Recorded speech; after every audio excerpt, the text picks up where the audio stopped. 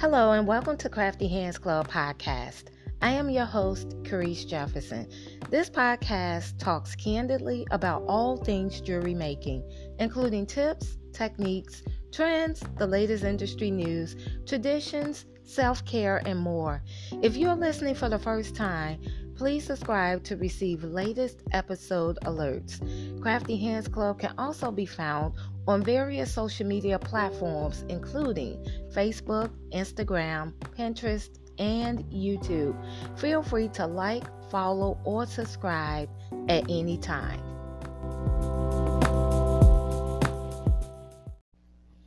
In today's episode, I'm going to talk about some of the obvious and not so obvious scams that are happening among jewelry makers and what you as a consumer can do about it.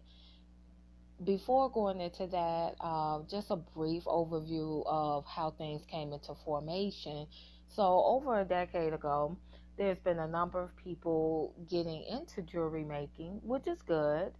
And the reason for that is because the craft is easier to learn compared to, let's say, the 80s and 90s, where you either knew someone that practiced the hobby or you were in some type of club that did these activities. So now people have access to all sorts of things, from images, videos, online classes, step-by-step tutorials, make and take workshops, and so on. And then there's social media.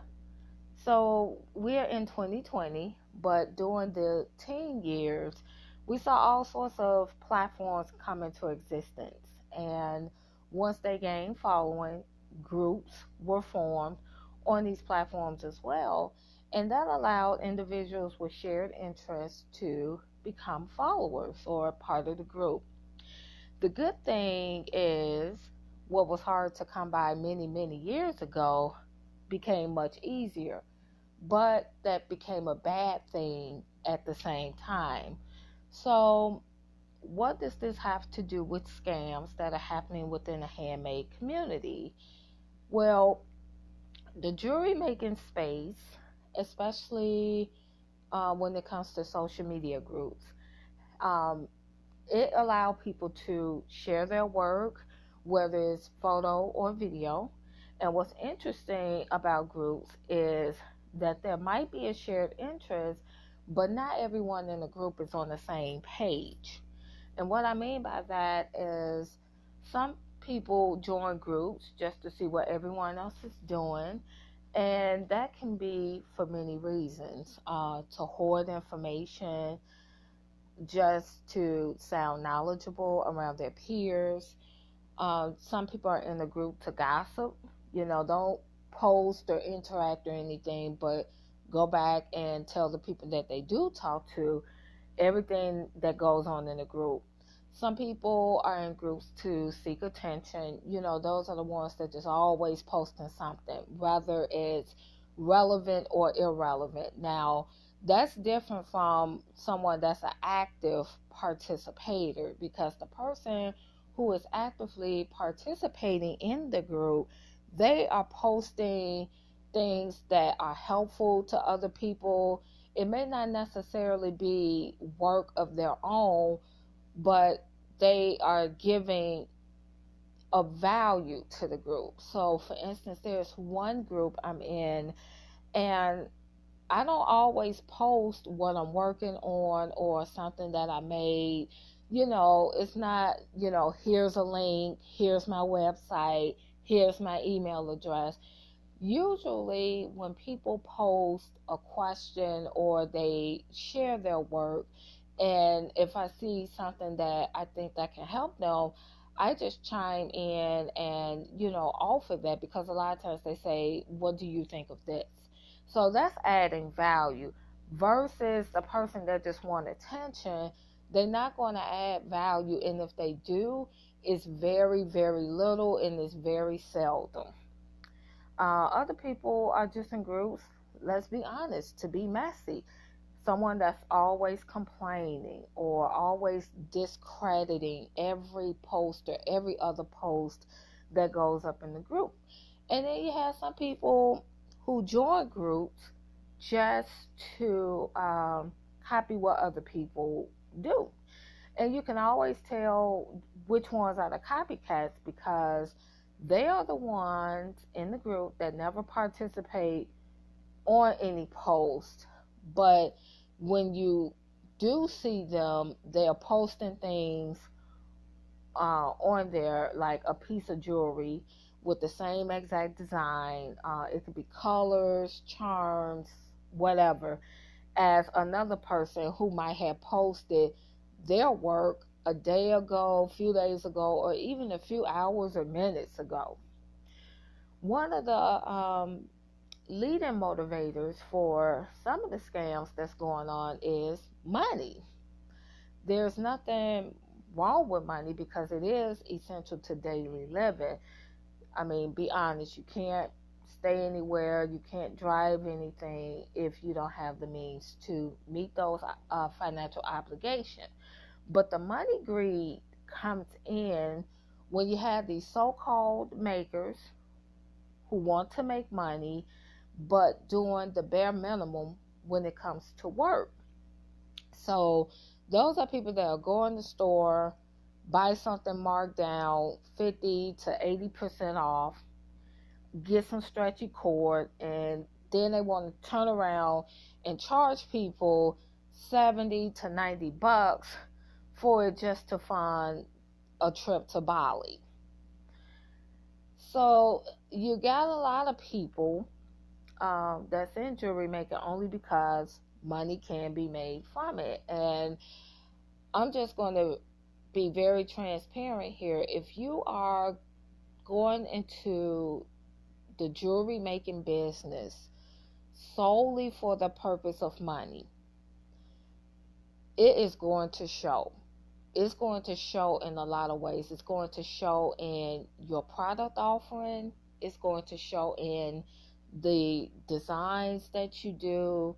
It's going to show up when you're vending at an event. It's going to show up when you're interacting with people. It's just going to show up. And not only is it going to show up in those arenas, it's going to show up in your decision making arenas as well, because you're going to make haste decisions. You're going to make decisions only looking at the bottom line. And 9 times out of 10, you're not going to even care about customers. And so when people get into jewelry making strictly for the money, they're the ones that don't look at 1 or 2 pictures of what someone else did, or they watched 1 or 2 YouTube videos, and now they want to consider themselves designers. So when you have that going on, these people never took the time to learn any fundamentals, because it won't get a lot of likes, comments, shares, or hearts on their pages. Now, here's a few scams that happens more than you think within the jewelry community. The first one is false advertising. Not only is false advertising illegal, false advertising comes in many ways. So you buy a mass-produced product and you post it on your platform, whether that's your website, social media page, whatever. And instead of telling people that this is a resale item or whatever, you're going to pass it off as if you made it yourself. That is false advertising. You see this a lot with those stacked bracelets, and you'll tell because the colors and the designs are all the same, and it might be 2 or 3 different colors, but it's still the same design, got the same charms on there. And one way to spot something like that, when it's mass produced, come from factories that are overseas, a lot of times you'll see a metal bead or a crimp cover on a stretch bracelet. Anybody who makes jewelry that's been doing it for a while, that knows their stuff, they are going to tell you that that is wrong, because metal on elastic wears the elastic over time. Just think about it. You're putting on this bracelet on a regular basis, and you taking it off, putting it on, and you got metal on there. It's going to cut into that elastic. Or you may see, if it's not a stretch bracelet cord, you might see bad crimping tube on there, where it's just like the crimp tube is there, but it's not fully flashed. There's no cover on there, and you can just see where things start and stop at. Then when it's another way to determine false advertisement, it's going to be impersonal, where the person's going to post, they might post a picture of them or someone else wearing the piece of jewelry. They're going to post whatever it is that they're selling, but you will never see anything behind the scenes. And if you do see something behind the scenes, they might just put it in an envelope or put it in a box getting ready to ship it. But behind the scenes, in terms of like getting the materials and supplies together and actually making the item. Another form of false advertisement, passing off someone else's jewelry as your own. That is when people have taken photos and videos of other people's work. They create a landing page, or they even post it on their social media page. Say, I got this for sale at XYZ price. Order it today. PayPal me or Cash App me. And let's say you go ahead, you like it, and you purchase.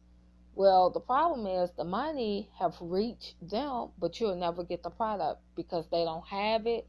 They know nothing about it. And by the time you reach out to them, they're just going to block and delete you.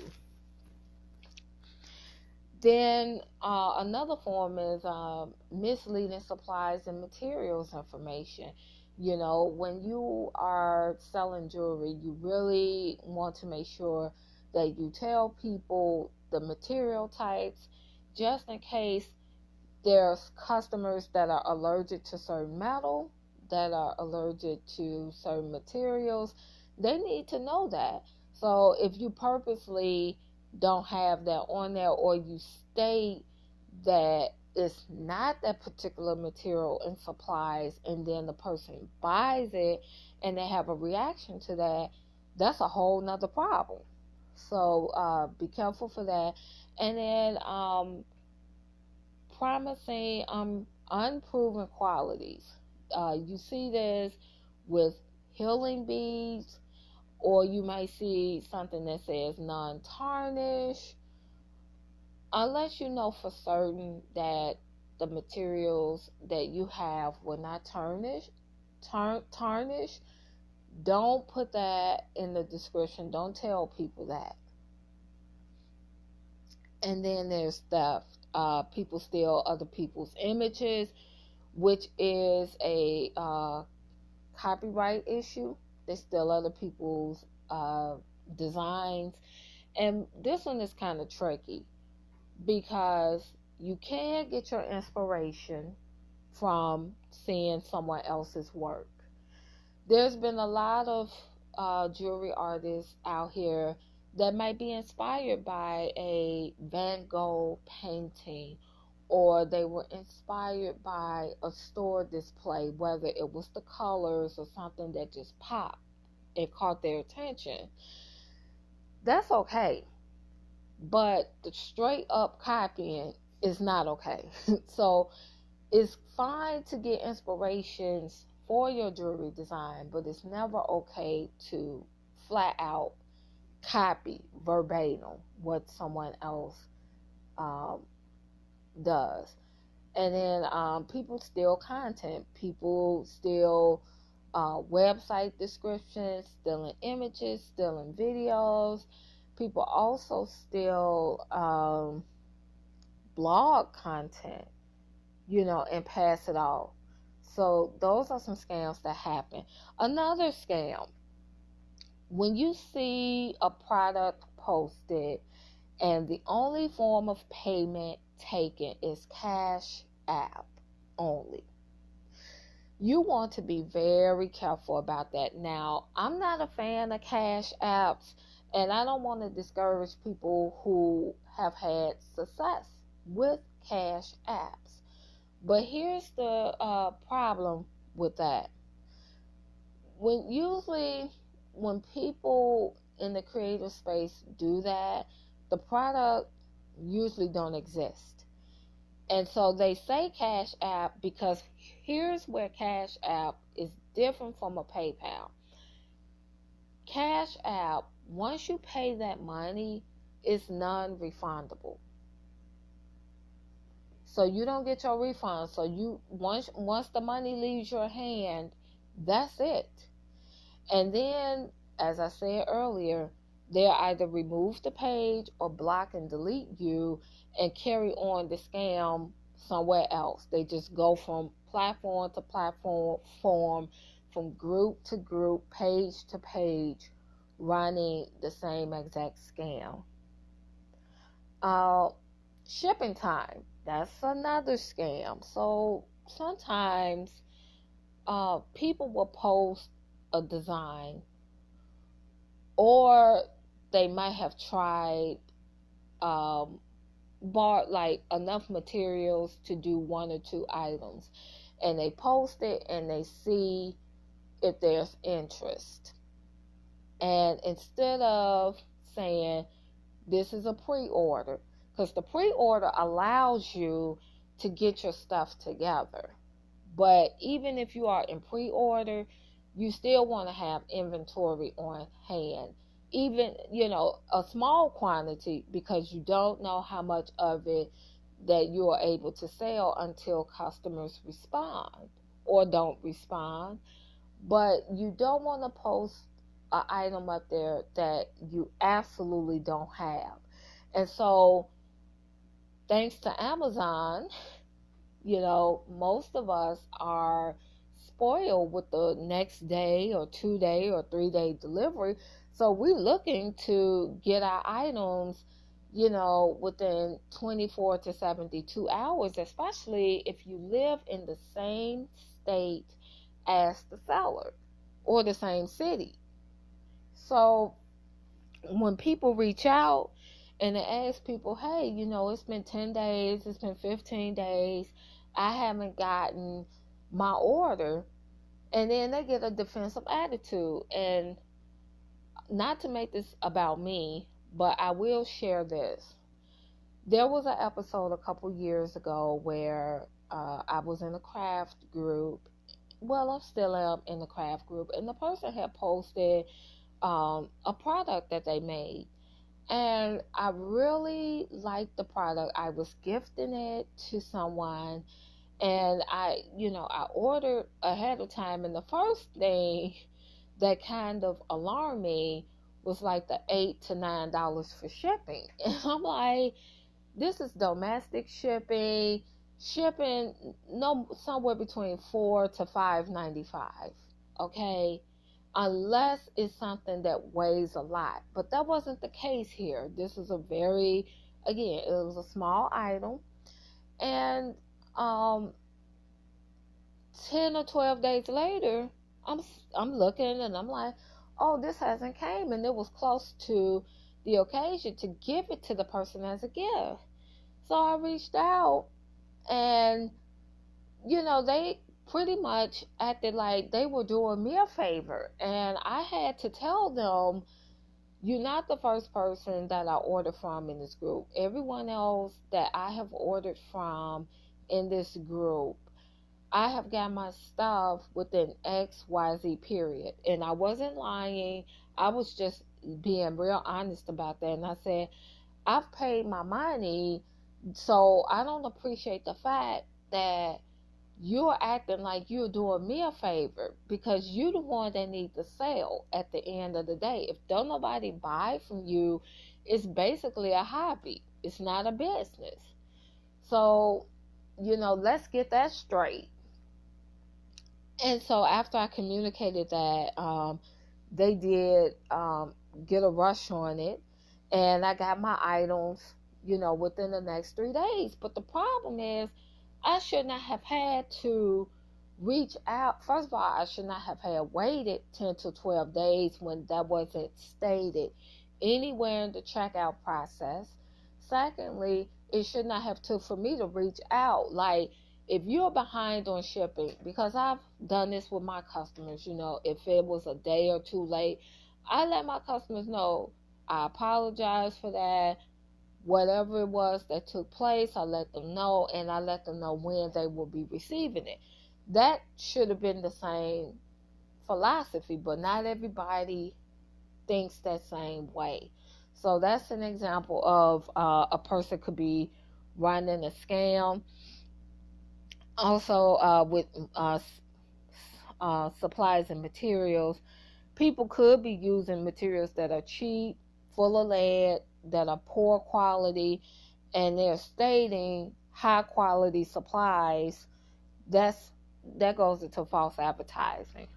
So now I want to talk about what you can do as a consumer.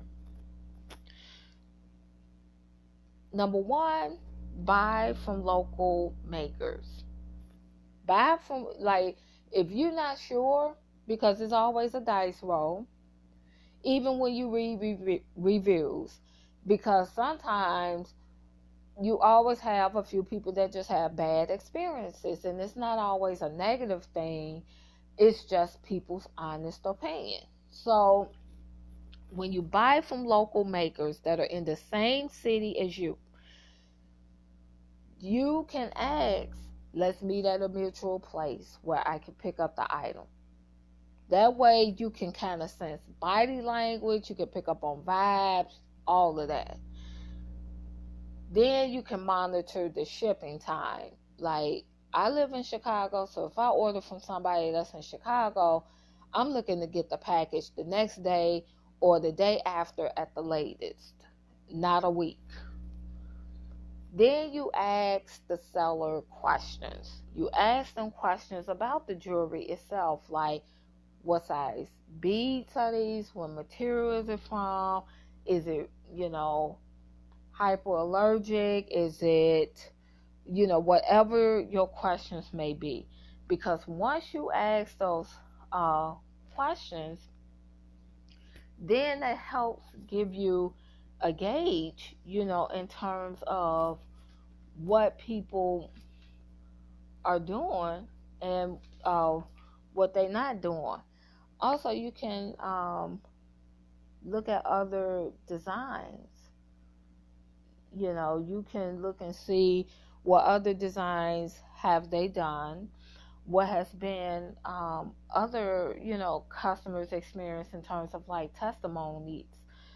Video testimonials are very helpful because you can, hear and see if something was scripted or if something is actually legit.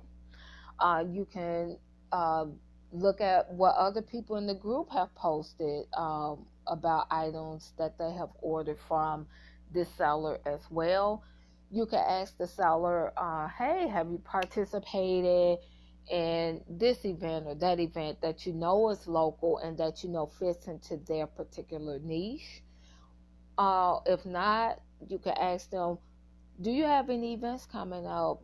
Are you going to have a table? Are you going to be there? When and where? You have to ask those kind of questions, because if you don't ask, people always run a circle around you, and people will take advantage of you if they see that you're just buying on impulse, because you have value. When your money is unspent, that money speaks high volume, and it speaks high volume until it's spent. So being entrusted over your finances, you have a responsibility to be cognizant of what you're buying, who you're buying from, what you support, and what you stand for. So if you want to know more about the Crafty Hands Club website, please visit www.craftyhandsclub.com. Check out the page and podcast. If you're first time listening, podcast episodes are weekly. And if you haven't subscribed, go ahead and subscribe to the Crafty Hands Club podcast. Those are my thoughts today. Hopefully, this will help you spot out scams among sellers within the DIY jewelry making community. If you have any questions, send an email to info@craftyhandsclub.com. See you next week.